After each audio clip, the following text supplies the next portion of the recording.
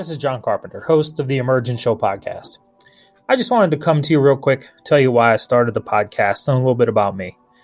I was actually always considered a good kid, one that never really got in trouble, one that was, I guess, a natural born leader, in my own eyes anyway. You know, the kind that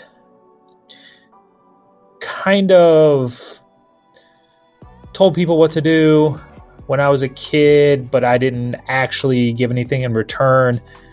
It didn't stick around long. Once my parents got divorced, I realized that there were things that needed to be handled in the world that weren't given to you and you had to do on your own. So as I started to grow up and became a leader, I actually had to go about my life a little bit different than most. I actually did a lot of self-teaching. I became a manager at a very young age. And I say manager because when you first become a manager or a leader, there's a different way that you see the world.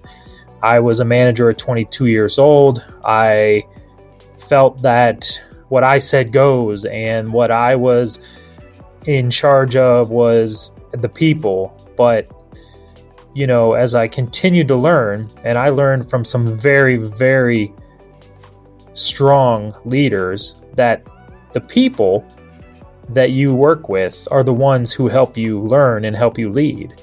Those are the ones that you work with every day, and you jump in, you help out, you jump out, you continue to support them through thick and thin, because they're the ones that are going to really honestly make you get to the next level. I also learned from a lot of managers who weren't so well. A lot of those managers struggled to teach. They struggled to show people how to grow. They struggled to grow themselves.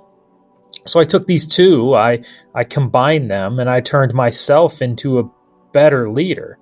I became a leader who others turned to. They asked me my opinion, and of course, I gave them my opinion after asking them theirs. I wanted to see what they thought, and then I also wanted to see if I could help them understand the process and see where they were struggling. It took time to do that, but what I realized is there's not a lot of leaders out there like that. And this was all in my mid-20s. So I was able to get through some Dale Carnegie classes and some Leadership Advantage classes and truly, truly learn what it meant to lead teams. And so as I grew in my career, I was a mentor for up to 14 other managers, leaders in the industry that I was in. I trained over 15 people to leave the nest and be managers that led other teams.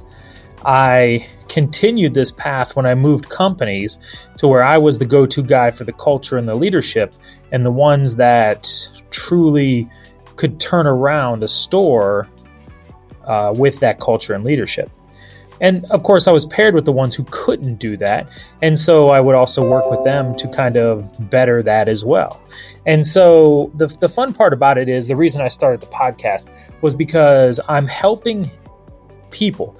I love helping people, and I love people getting to the right path. And a lot of the guests that I'm going to have on have gotten to the right path through some self-discovery. They've gotten to the right path through training and leadership, but they've also gotten to the right path because they wanted to get to the right path.